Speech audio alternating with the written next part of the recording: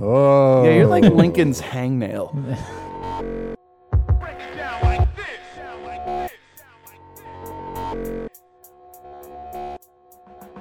Hello, I'm your host, Samuel Hansen, and you are listening to Combinations and Permutations, episode 30, from acmescience.com.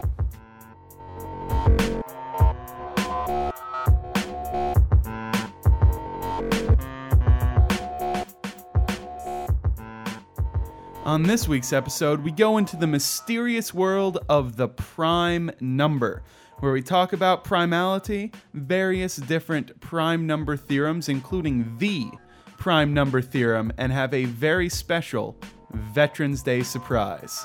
Here we go.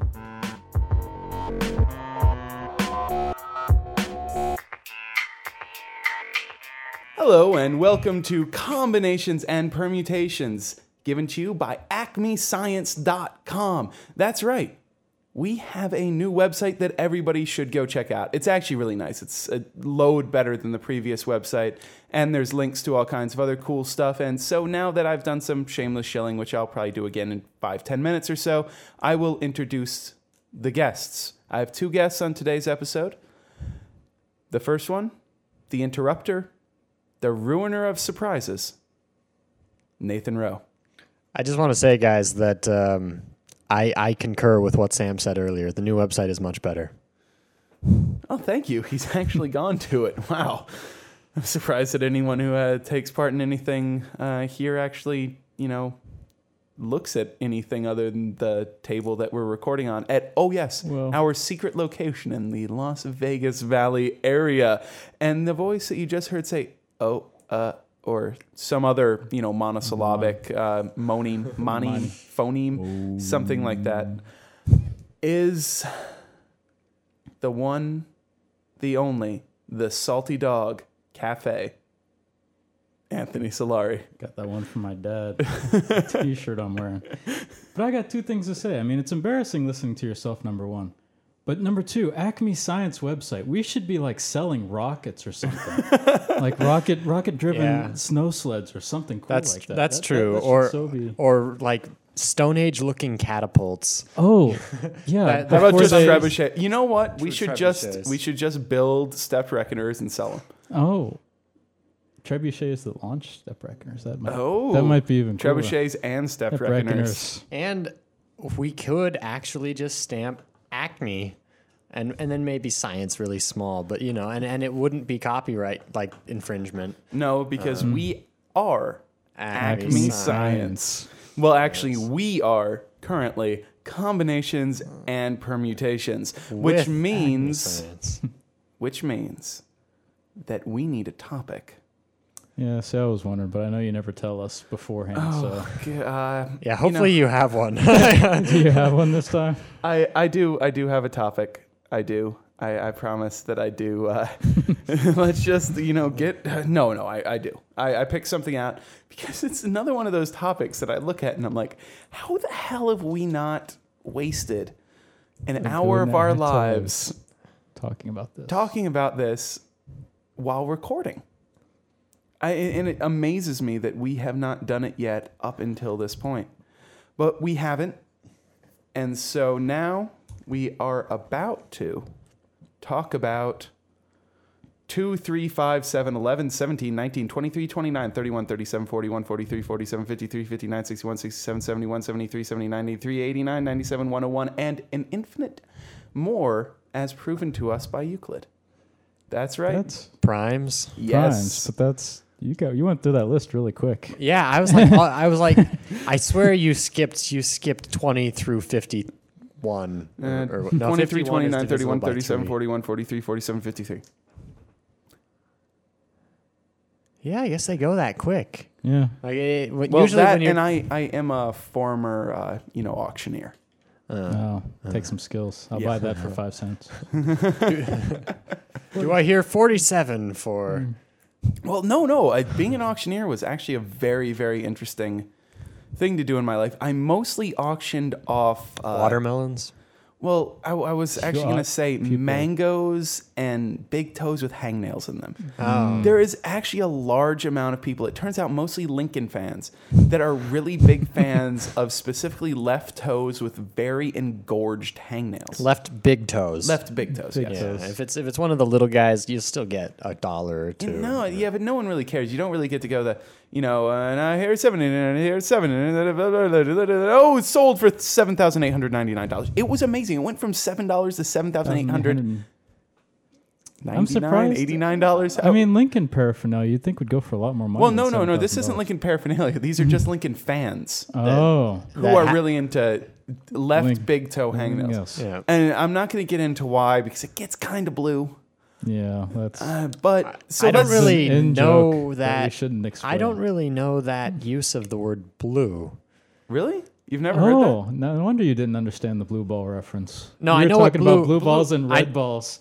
And what's the probability? Okay. that you pick? No. See, blue Yeah. balls actually refers to when you have a rush of blood to the balls and it actually happens to turn the scrotum. Why am I actually going through and explaining the scrotum? Explaining. No, but blue, sailors are very blue. It also refers to, filthy or sexual tinged language Oh, okay. Okay. or topics. I See that one? the I other knew. one. I know about the blood rush.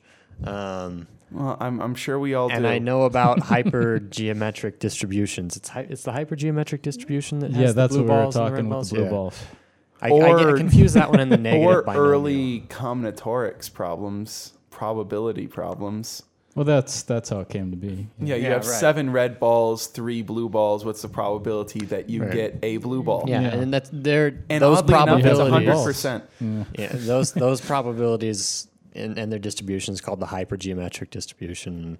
It's not today's topic, so let's. No, it's not, because today's topic is primes. Primes. Numbers. Now, prime numbers are numbers that are divisible only by themselves and the number 1 excluding, and these are, I should also specify that these specifically are positive integers. And by definition, the number 1 is not a prime number. I've never really understood that. I don't see why the number 1 can't be a prime. Presumably, when you're talking about the various theorems start to break down if you let one be prime. Because then you always have to make special cases. This is true for okay. all primes except for Well, one. you often have to make special cases for 2 as well, because for some reason, 2 is the even only prime, it does Yeah. weird things. Well, it's the only even prime. Well, right, but if we were Well, working 3 is the in only base prime 9, divisible by 3. if we were working in base 9, then things that were divisible by 3 would be Yeah. no. I mean, it's our base system that makes 2 seem special. We Yeah, have an I even know. base system, and so even numbers jump out at you immediately. So, primes, of course, they're a very natural thing to wonder about because they do kind of jump out at you. Just in general, when you start looking at numbers in early number theory, Nathan died. yeah, we now I have think that- Necro Nathan. That might have even shown up on the mics. It did. It definitely I'm showed sorry up. about it. I just had to clear my So throat. we're going to continue talking about primes instead of about your hacking fit. And so primes just show up very naturally when you start looking at the natural numbers. And the natural numbers are the easiest ones to look at because, we start dealing with them at a very young age, probably before we're even able to think about them properly, because we see our fingers. Fingers are a very good introduction to the natural numbers, especially natural numbers base 10. I was about to say primes. You at least need to know division before you can. Yeah, but you can kind of see it anyway, because if you just look at the first 11 numbers, 0 through 10, you can see a decent amount of things by looking at your hands. Like 10, Well, 0 is that's kind of hard to 2 see. 5s. Yeah. Well, 0 isn't. You just don't hold up any fingers. Yeah, but that can be a slightly advanced concept. Yeah, 0. Yeah. Okay, Yeah, so 1 through 10. Okay. We don't need 0 for this conversation anyway. Yeah, I was about to say. But you can see that, say, 10, that's 2 sets of 5s. 6, 2 sets of 3. Right. 4 is 2 sets of 2. 9, you could actually see there's 1, 2, 3, 1, 2, 3, 1, 2, 3. You can't really do that on your fingers, so Well, I mean, yeah, you you can. can. You can. You can if just- you're going out of your way to count in threes, but Yeah, it well, when doesn't you're an naturally inquisitive arise. young child, I imagine that is something that you might actually notice, depending on who you are. Yeah, but if you can think that far, you can probably do division pretty easily too. But I'm just thinking that this is something that you probably can intuitively understand before you understand division. But it's speaking of division, Pre-division. division, at least in a way, is kind of how we test for primes. And do either of you know what the name for prime testing is? You're testing for Somebody's sieve. No, I'm not talking of a specific word test. Oh. I'm looking for a specific word. It ends in ality. Primality test. Yes, Nathan, the primality test. Okay. Why the hell were you trying to get us to say that? Because I didn't want to just say it. Well, you said test for primes, and you want us to say primality Primality. test, like we're like, I don't know, in third grade or something. Yes. Add ality at You the know, end. you guys- Do you know Do you your get cookies? suffixes? I want a cookie. You know what? You guys are fucking animals, and if I don't do this kind of thing, you're just going to go off and start talking about blue balls again. So I'm trying to keep Actually, you on You're topic. the one who started off with the toe. Yeah, but I didn't specify why you just that didn't was something. tell people. Yeah. Okay. Right. But I mean, you don't talk about primality tests so much, really, because primality tests don't exist. I mean, they you can test something to be a prime, but you have to do this exhaustive. There's nothing in polynomial time. Yeah, there is. Or there's nothing in log time. Well, they yeah, test but them log time- probabilistically. Log Yeah. time doesn't matter. No, so there's composite tests that you can do, and it will tell you But if a number is composite. We do have actually very fast primality tests now. Well, but I'm telling you that usually they're called composite tests. I was talking to a prime number theorist, as a matter of fact, the Canadian research chair in number theory, the other day. Yeah, that's right. I talk to these kind of people. should- So, like, why is there We a should know chair, who a he is. Canadian research chair in number theory? Well, there is. Well, Dr. Berger comes from there. We should probably know who he is. Yeah. Well, I do. No, we should. I've spoke to him before. You can find out more about him on acmescience.com. Let's see. Did I made it a full 10 minutes without showing I think our new that was website. almost Oh. exactly. I think I missed it by like 30 seconds, but Yeah. it's, I mean, Oh.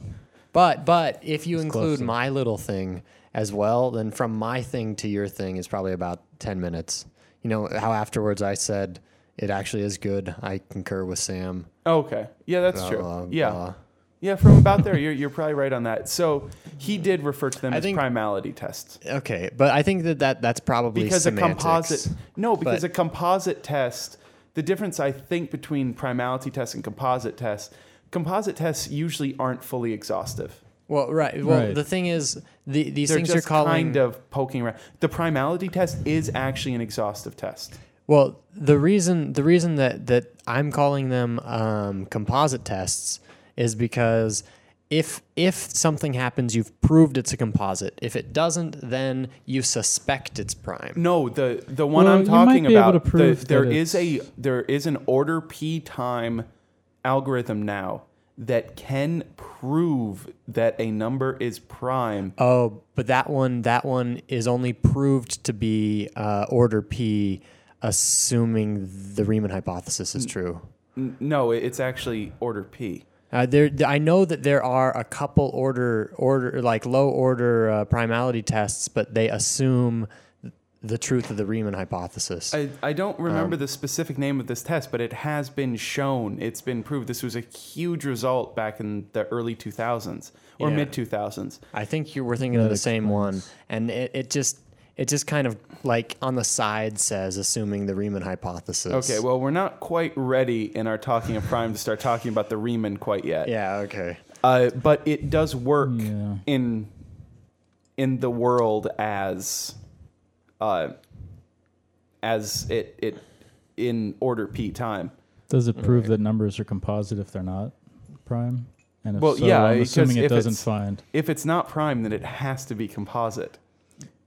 Yeah, I'm just wondering. There's no other type of number. Now, a composite number is a number that is created by Well, I don't know how multiplying two or more primes together. Well, or and those primes can be just the same prime over and over and over again as well. They don't have to be two different primes. Right. And I'm assuming it doesn't actually come up with the composite. No, it doesn't factor primes. them. Okay. No, it can't factor them that quickly. I was about to say, it can only tell you whether or not it is prime. No, if we had an order P factoring algorithm. Yeah, I was about to say that would NP, be the right? end. That no. Wait. It would. It would just be the end of the internet. It wouldn't be the end of the internet. The internet would survive. It would be the end of internet commerce, right? As we know it. It would be the end of internet commerce until we start using. I mean, we'd have to switch everything from RSA to being still the logarithm. The discrete log problem is a different problem. But I think that they might be able to tie the two of them together in complexity. I'm not sure. Because they're both NP hard problems. Yeah, and then the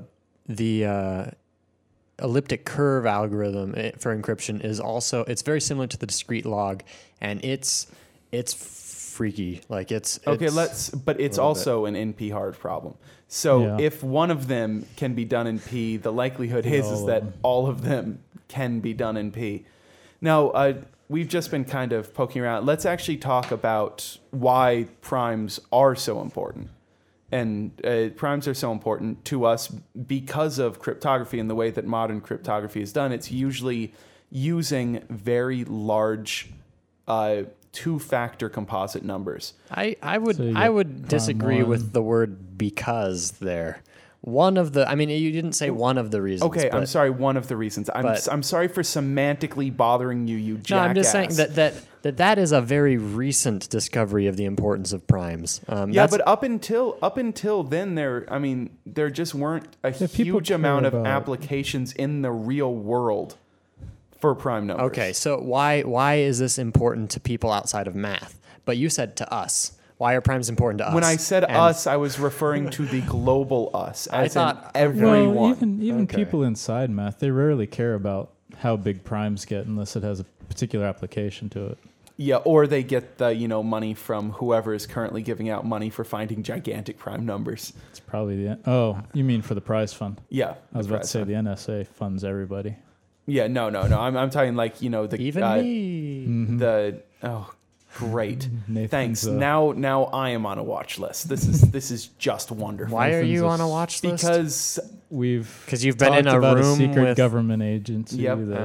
And we've mentioned about number theory. We've mentioned primes. Yeah, that's look out. Primes we talked about the likelihood of our encryption schemes being broken. If we had an order P factoring algorithm. Information about primes is very sensitive to national security, so we shouldn't be. Yeah, we just got Patriot Acted. This one's gonna get pulled down, boys. Yeah. Well, speaking of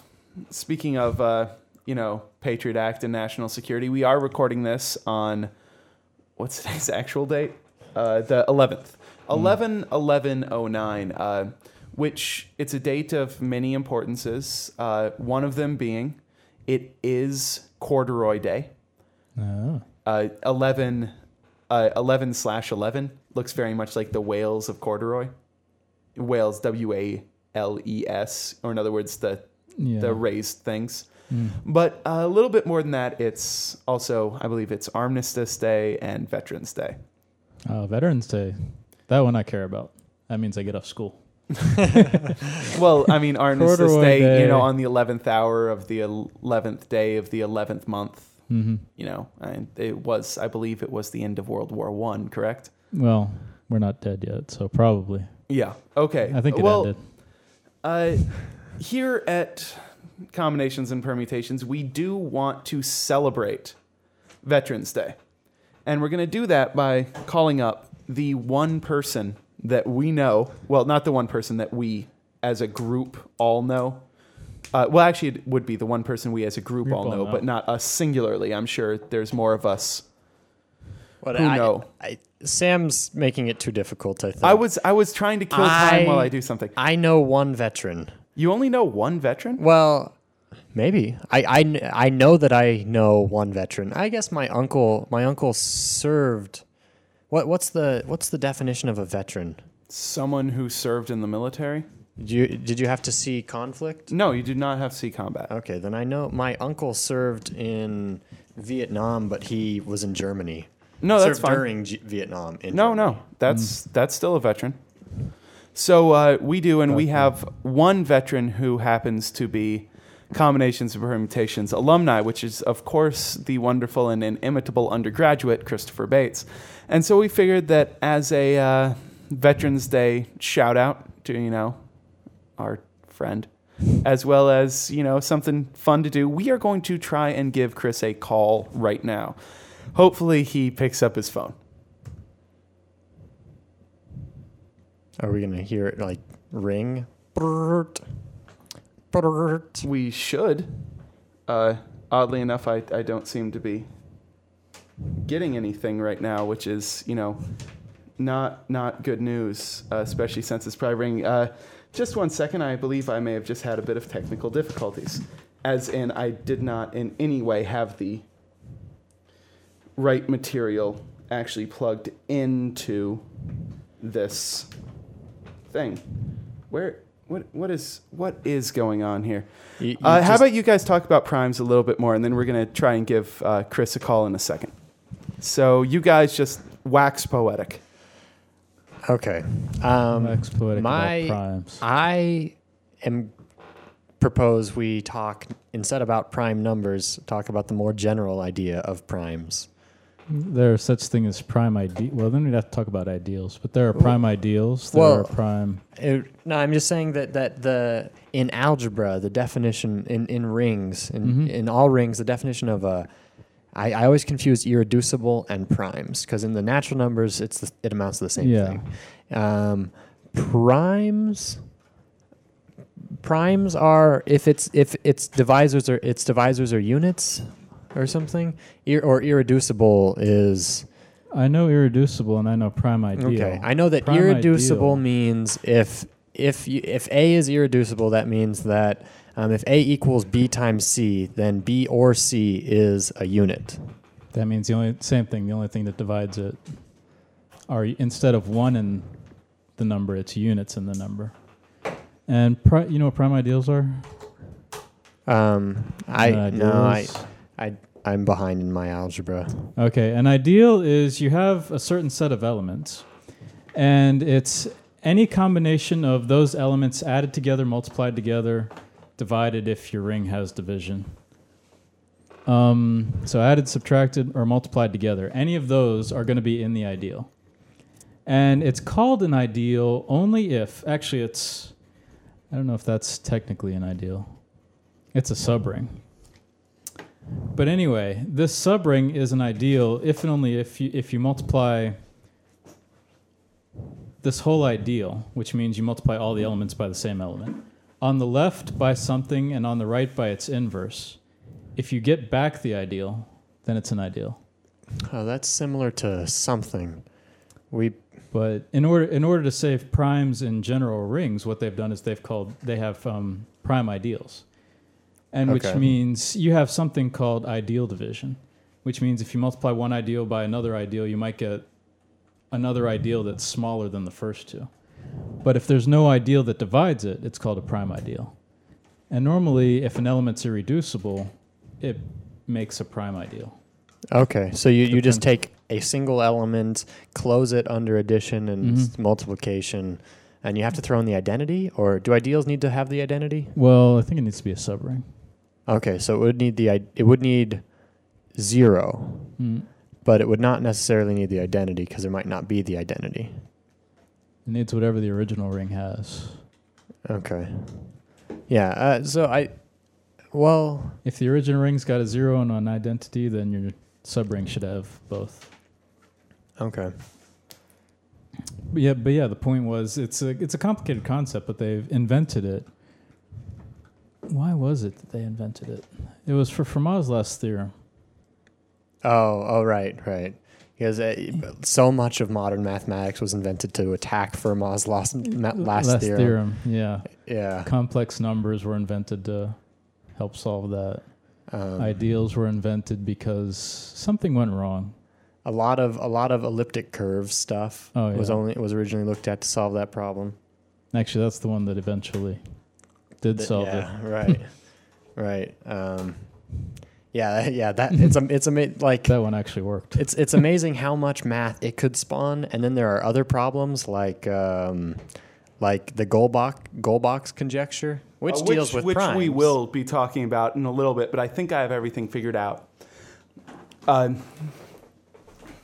Just we're gonna have to do a little bit of creativeness, as in meaning that you guys are gonna have to share that one pair of headphones. Okay. Yeah, sorry about that. But I seem to have run out of a certain type of connector. So let us try calling Chris one more time. There we go. There. Creative juices are flowing here as we get our headphones together. Bring. There we go. You guys got some ringing in your ears? Good, because so do we. Mm-hmm. Oh, I don't. Oh, well, this should be fun. You sure you don't? I don't hear any ringing. Well, Anthony and I are going to talk to him, and then he can give you the one working earbud.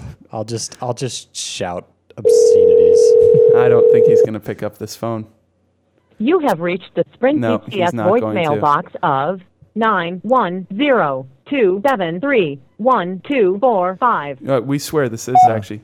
Hey, Chris, this is Combinations and Permutations. Yay! Yeah, that's Nathan. Anthony's here too. We are calling you to see if we could get you on the line here for the podcast. You can give any of us a call within the next 40 minutes or so, and we'll try to actually get you on. Otherwise, we just wanted to wish you a very happy Veterans Day from Combinations and Permutations and the acmescience.com community. That's right. I shilled again on my friend's voicemail. So I hope you're having a great day, dude. Sadly, we couldn't get you. We appreciate your service toward our nation. Thank you. Anthony, you got anything? I'm just wondering, maybe appreciation's better than happy. Is anything that has to do with the military really happy? Okay. I wish you a very nice Veterans Day. Veterans Day. Yeah. Or something like that. I really think that we're probably going to kill his voicemail with this one, though. Kind of happy about that. Yeah, dude, you're missing out on a great podcast, though. We're talking about prime numbers. As a matter of fact, we're just about to get off your voicemail, like right now, and continue talking about prime numbers. And you just had mentioned the Goldbach conjecture. So all right. That brings us into the idea of the important theorems in prime numbers. So let's start out with the Goldbach, and then we can start talking about some of the other quite interesting theorems that are still open problems, too, in prime numbers. So you mentioned you start. The Goldbach conjecture is that every number...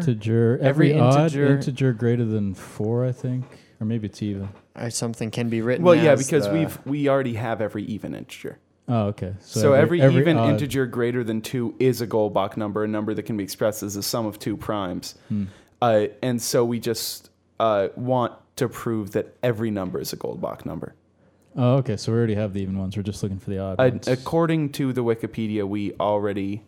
Oh, no. We don't have it. It's actually, that's the unsolved part. I was about to say, I thought it was the even part that was the unsolved part. Is the odd part solved? There's no, it's impossible. Yeah, I think you can't do it. Yeah, okay. It's very well, obviously you might impossible. end up with primes. Well, just look at the number 10. 10 is even. I'm sorry. Look at the number. Damn it, 15. No, that's okay. We need a large gap in primes. Well, what's the next prime after 23? Why just what 29? can you do with 15? 9. Okay. What added together can get you to 15? 13 and 2. Oh, I forgot about 13. Okay, so 27 is odd, and it is 23 is the next prime below it. Yep. 23, 2 is the only even number, so it's the only even prime. So 2 is the only prime that, when added to 23, is still going to be odd. So yeah, the Goldbach conjecture does deal only with evens. Okay, right. I've just been schooled and actually taught something on an episode of Combinations and Permutations. This is a first. Did I actually learn something new? I feel like I've schooled you every day. Well, schooled me, sure, but on math in the podcast. We're not talking about our outside reference. No, we're not talking about the outside world in math, where he is actually a lot brighter than me in most subjects. We're talking about in here where I have control. We are in my dominion. Remember my style of proof I once declared? It's just that I say it so that oh no, you guys weren't there for that one, but I decided on a new set of axioms where I just declare things to be true because I say so. That's a good How axiom. many axioms does your axiom system have? It had 2. There's another one besides that? There was the first one, which was that I believe ceiling fan is God.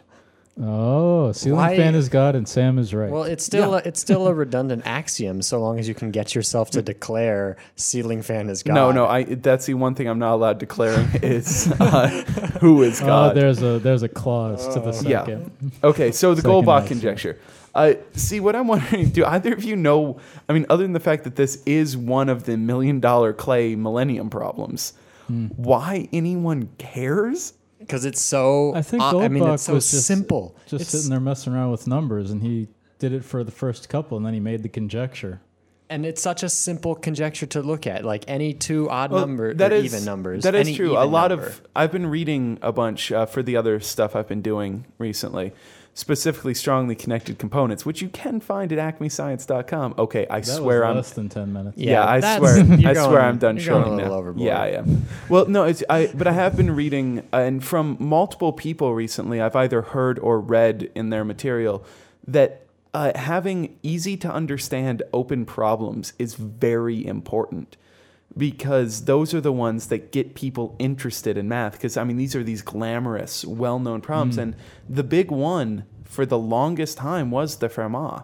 Yeah, but now it used to even be on Star Trek. Yeah, thanks to Wiles, that jerk, and having solved it. He solved it 1997? Four or five, I think. Yeah. He published it in 4, and then it took him a year to plug the holes. Oh, okay. And so no reference to plugging holes. So, Anthony, you would have been old enough to actually know about this problem before it was solved and be able to really kind of grasp it. But Nathan and I would have been too young at that point. I remember. I was in high school. But I mean that's early enough to. Oh no, you're right. It would have been early enough for you to really, but I mean, hear about and have known. A lot of people start messing around with it in high school and trying to find, just being like, well, doesn't it seem like if I choose this for A, this for B, and this for C, and I let N equal 5, that this works? Yeah. And I mean, obviously, we know now that it just doesn't. I mean, just period, it doesn't work. Well, I've been told by hundreds of people or whatever that it's true, but I can't read that proof. I can't really verify that his proof is accurate. I mean, that's one thing about being in the mathematical community. There are a few people who can verify it.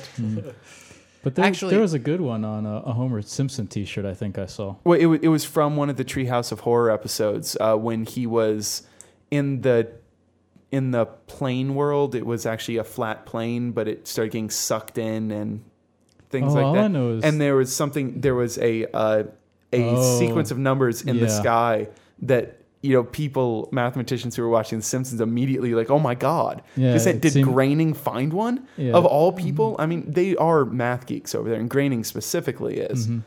But it turned out that the computer just keeps dropping the digits, so it made it only the computer thought it worked out. It's just having these easily understood. I don't wait. What? Nothing. That was the poor attempt at a joke. Fine. And so having these. Point is, it shows up in culture. Yeah, and it did, and people. At least I've talked to a few people recently who talked about trying it in high school.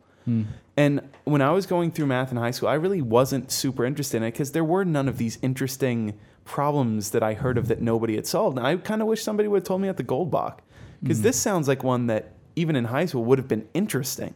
Like just saying, we haven't been able to show that that even numbers are expressible as 2 primes, and we believe it's true because we can show now that even numbers are expressible in a finite number of primes. I can't remember how many it is. We can do it up to at least 4 or 3.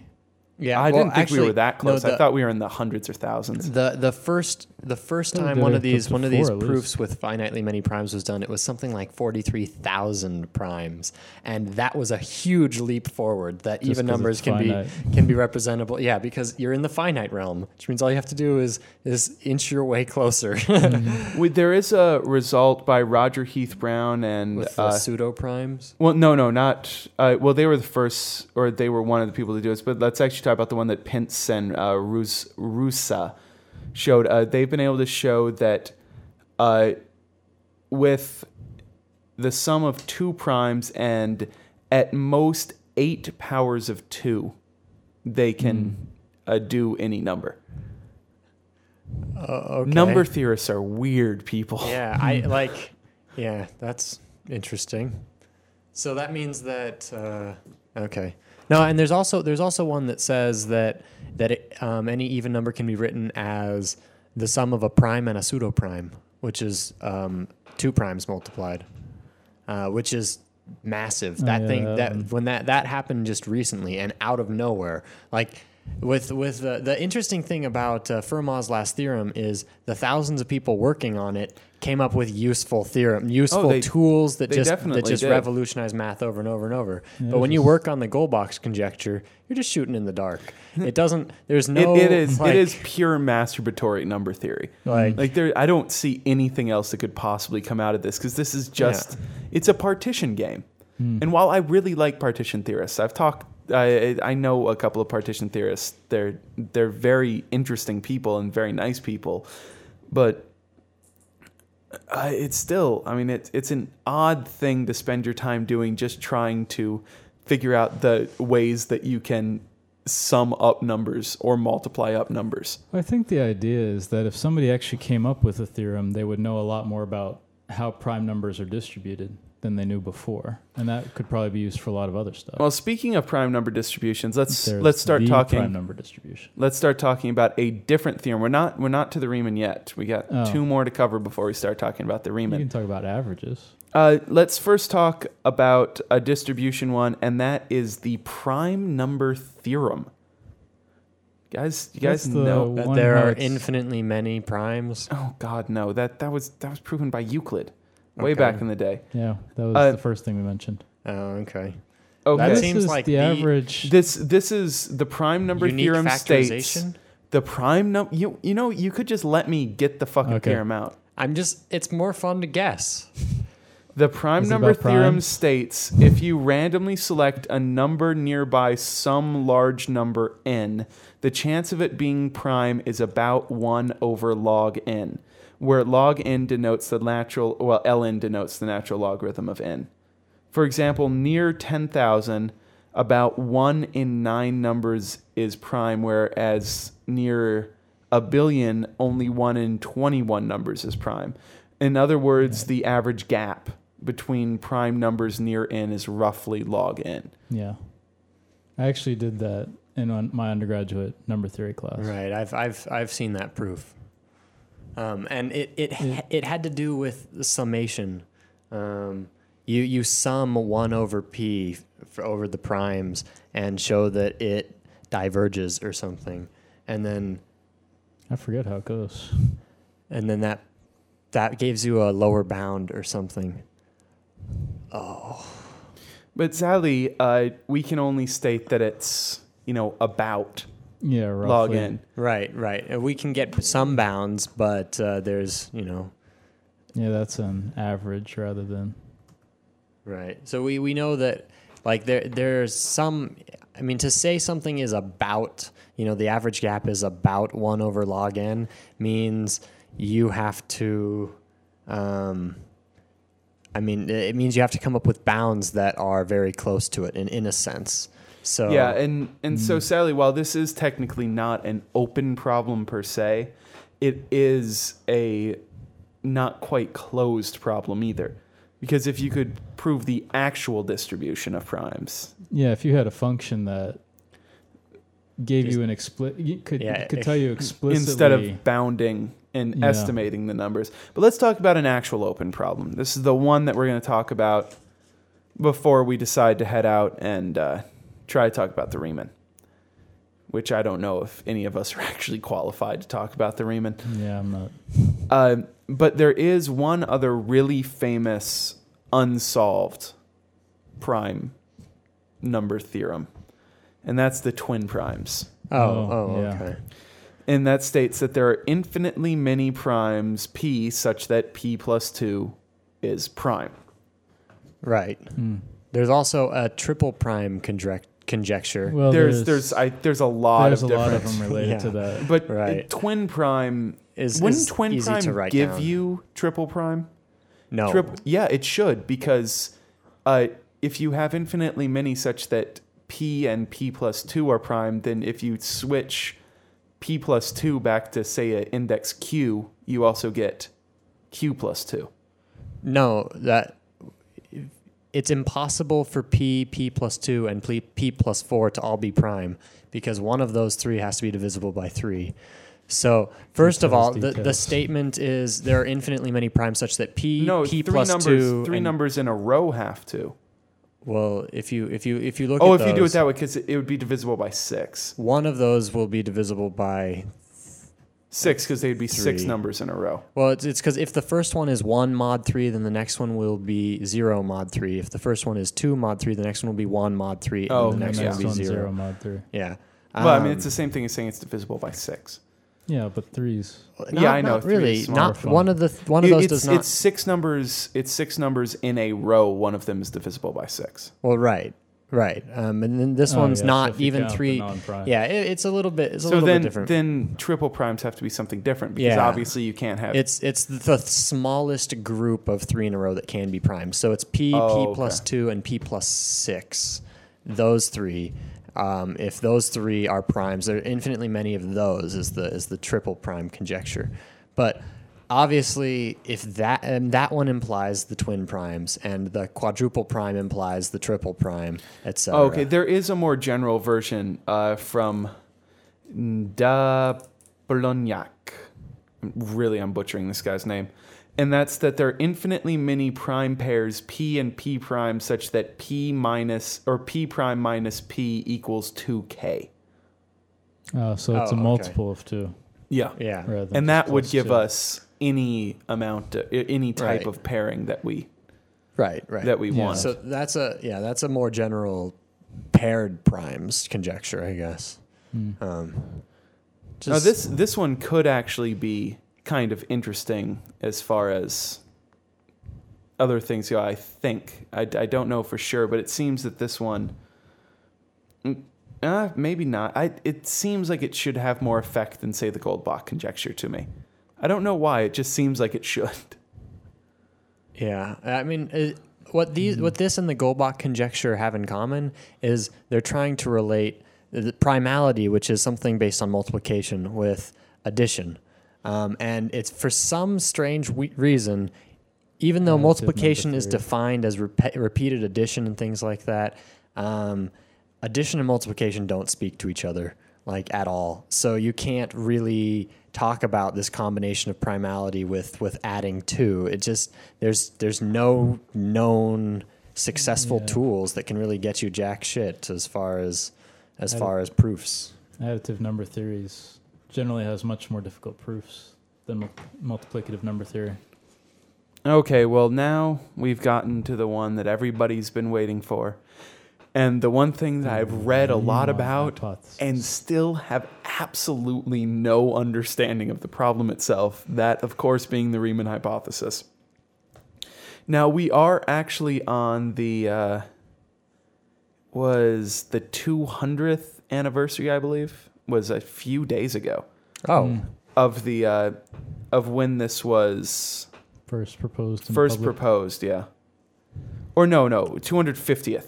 It was the 250th anniversary, because it was proposed 1859. Now, the Riemann hypothesis, I'm going to get this from Wikipedia because this is not one that I can generally say off the top of my head. It's a conjecture about the distribution of zeros of the Riemann zeta function, stating that all non-trivial zeros of the Riemann zeta function have real part 1/2.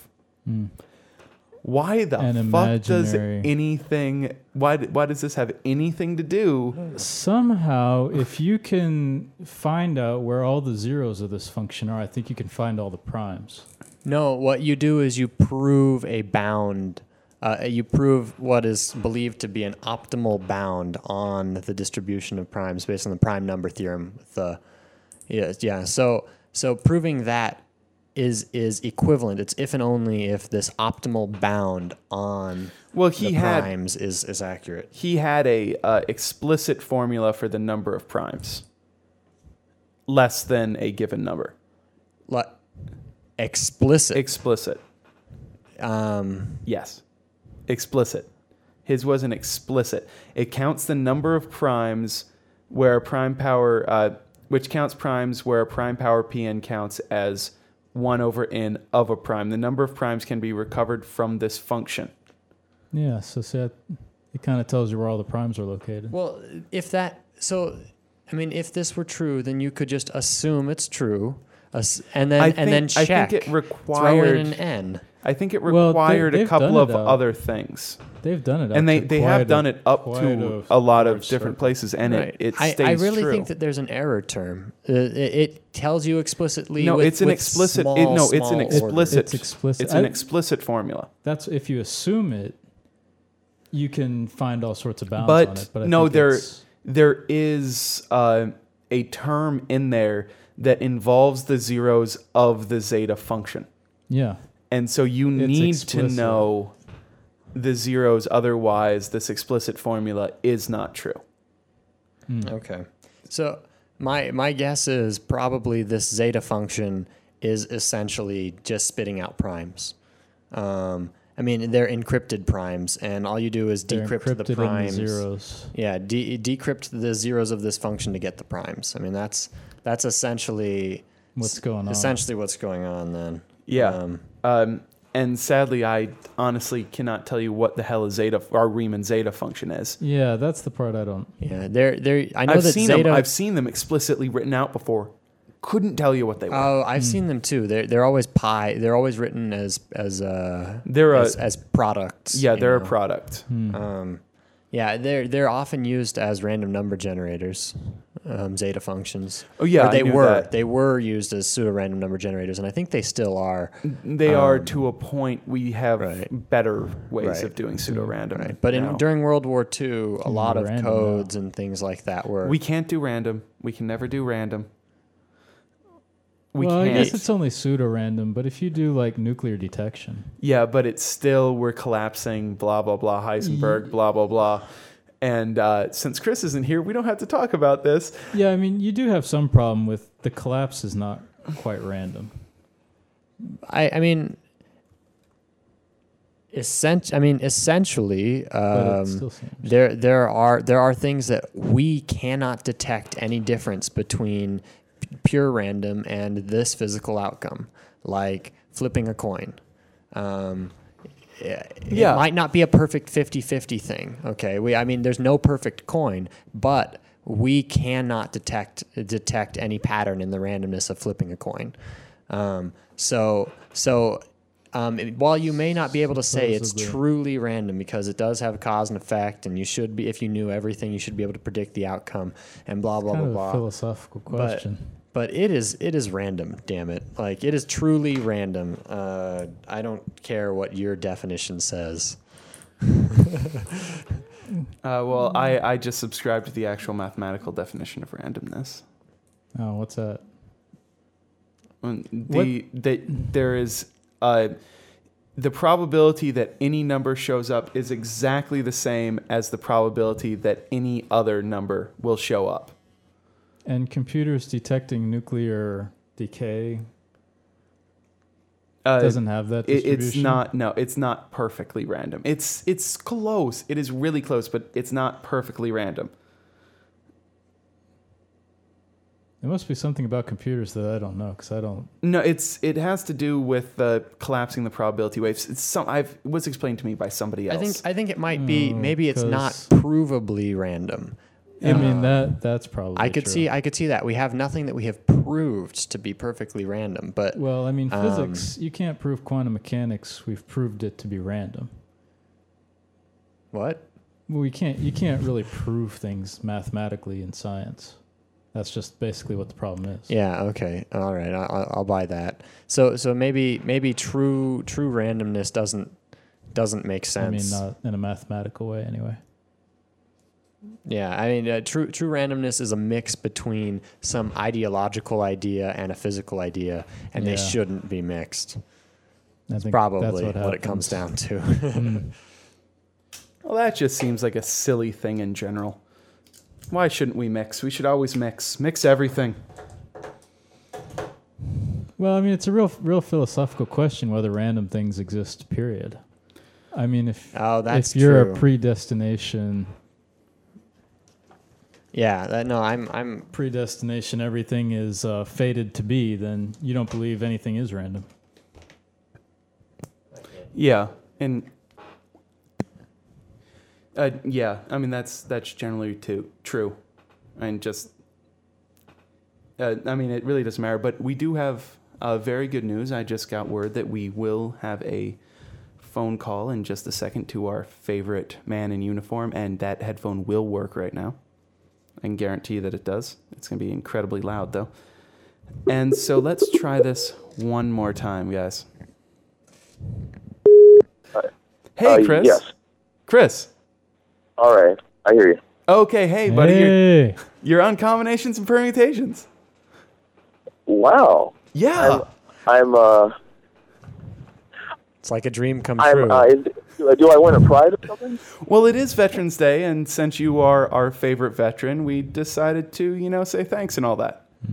I appreciate you. I really appreciate that.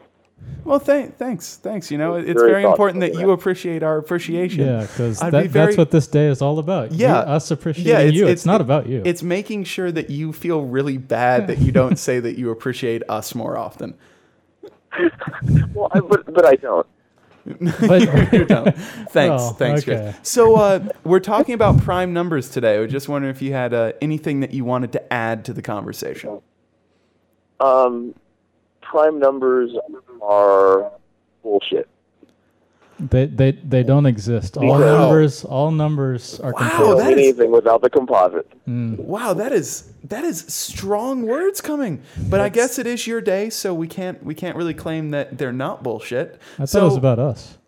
No, it's not about us. It's actually about him. But it's about I was him. wrong about this. It's about him giving us our due. Oh, it's about. It's about him protecting us, our appreciating him. Where does he come into this? I actually did a PLS out of a car this morning. A what? Parachute landing fall. I'm mildly damaged, but I think I'll be okay. Why did you jump out of a car with a parachute on? Well, no parachute though.